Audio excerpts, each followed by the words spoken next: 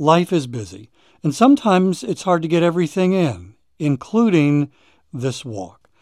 If you struggle with this, my sponsor, Factor Meals, can help. And in just a moment, I'm going to tell you how to get 50% off at factormeals.com. Every meal is fresh, never frozen, and they only take 2 minutes. Meals like artichoke and spinach chicken with roasted zucchini and tomato butter. This one was one of my favorites. And it was ready in 2 minutes. No shopping, no prepping, no cooking, no cleaning up. It's getting warmer. The weather is an invitation to head outside and walk more. You don't want to be inside making meals. Head to factormeals.com/walking50. Use code walking50 to get 50% off your first box plus 25% off your next month.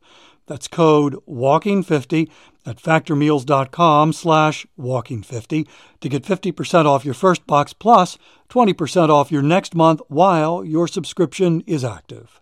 When you're out walking, it is important to stay hydrated. And it's important to have water that is healthy, that you actually want to drink. And can I tell you how much I love my AquaTrue water? It's amazing. By the way, in just a moment, I'm going to tell you how to save 20% off at aquatrue.com. Are you aware of the research by the Environmental Working Group that indicates virtually every home in America has harmful contaminants in tap water? Well, the AquaTrue purifiers are able to remove 15 times more contaminants than ordinary pitcher filters and are specifically designed to combat chemicals like PFAS in your water supply. My sponsor, AquaTrue, comes with a 30-day money-back guarantee, and today you'll get 20% off any AquaTrue purifier. Just go to aquatrue.com. That's AQUATRU.com. Enter the code WALKING when you check out. That's 20% off any AquaTrue purifier when you go to aquatrue.com and use the promo code WALKING.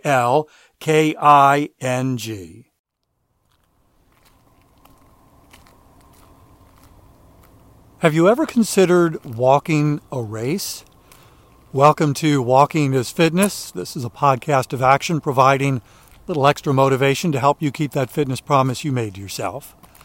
Hi, I'm Dave. I started Walking for Fitness in 2013.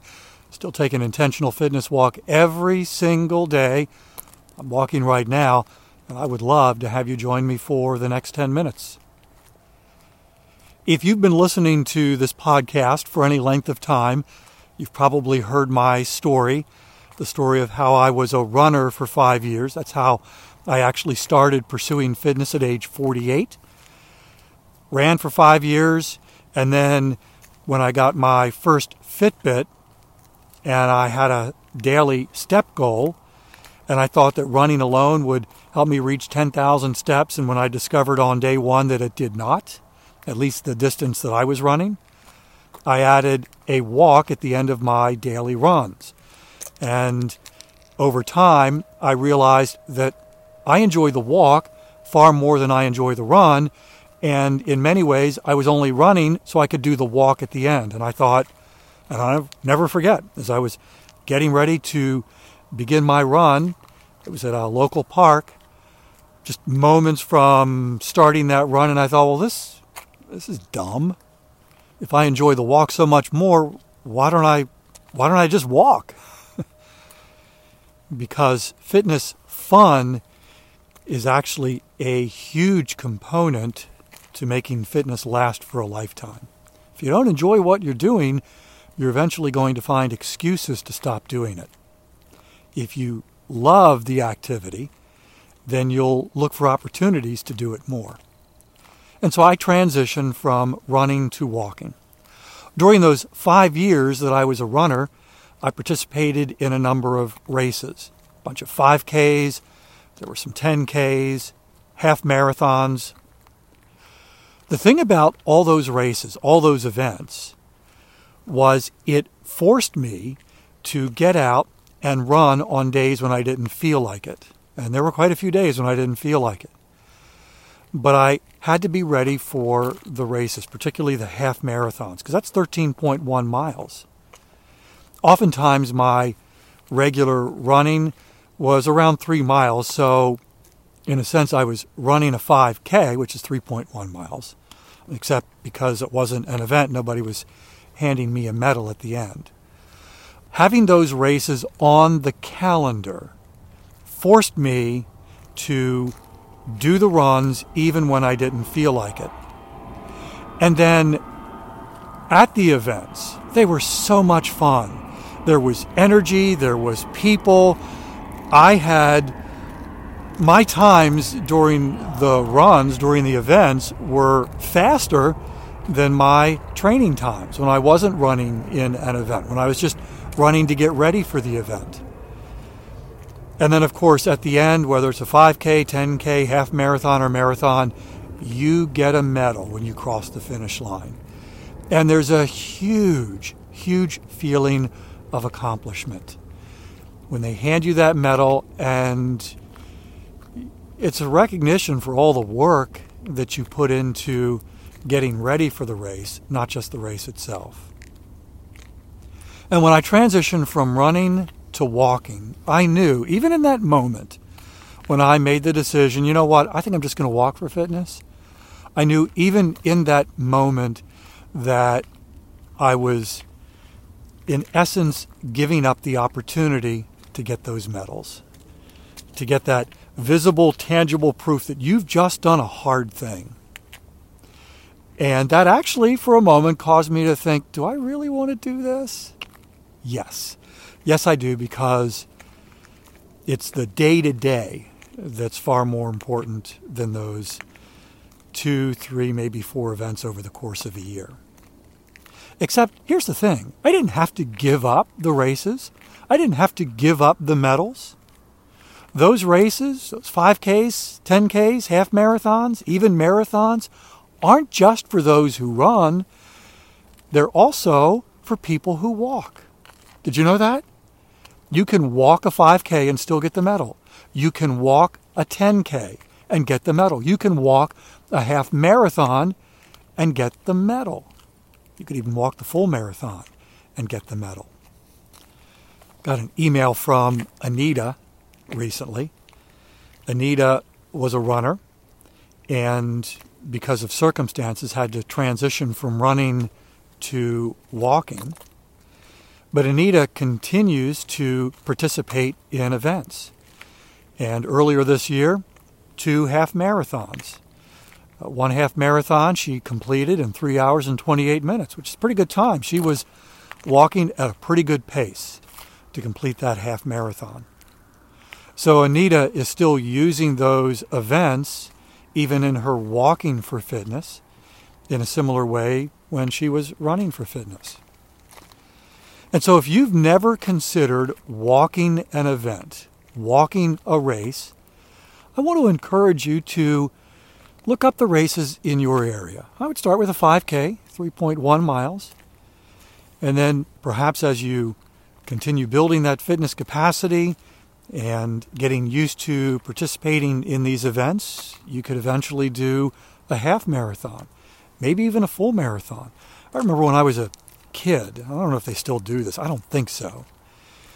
We used to participate in a 25-mile walk for the March of Dimes. It was this big citywide event. And I think I did it once or twice. It was fun being with others who were walking because we were doing this thing together. 2 things to consider. Number 1, signing up for a race almost always involves a cost. You have to pay for it. Now, you get something for that. You get the opportunity to participate in the event. You usually get a shirt.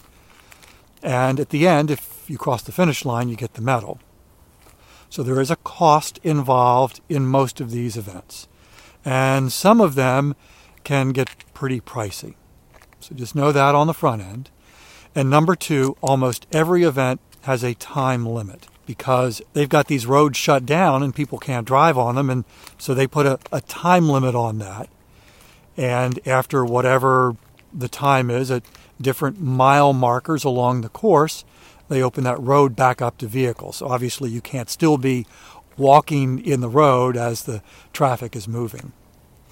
Recently we had a half marathon here in Myrtle Beach, and the turnaround, the halfway point, was near where we live. It was on a Saturday morning, and I was out for my walk. And as I was walking, I was seeing all these others who were walking with the race bibs on. They were in the street. They were doing this half marathon while walking. And then I finally saw the last walker. Of course, every race is going to have a winner, and every race is going to have someone at the very end. And she was moving very slowly. And I actually, for a moment, I felt bad for her because she was clearly the last person on the course, and right behind her were the vehicles. I think there was a police vehicle, and then there was the city maintenance vehicles because they were picking up the cones and the barriers because they were essentially reopening the roadway behind her.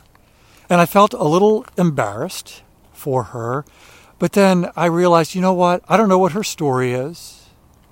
But she made an intentional decision to participate in this half marathon, to walk 13.1 miles.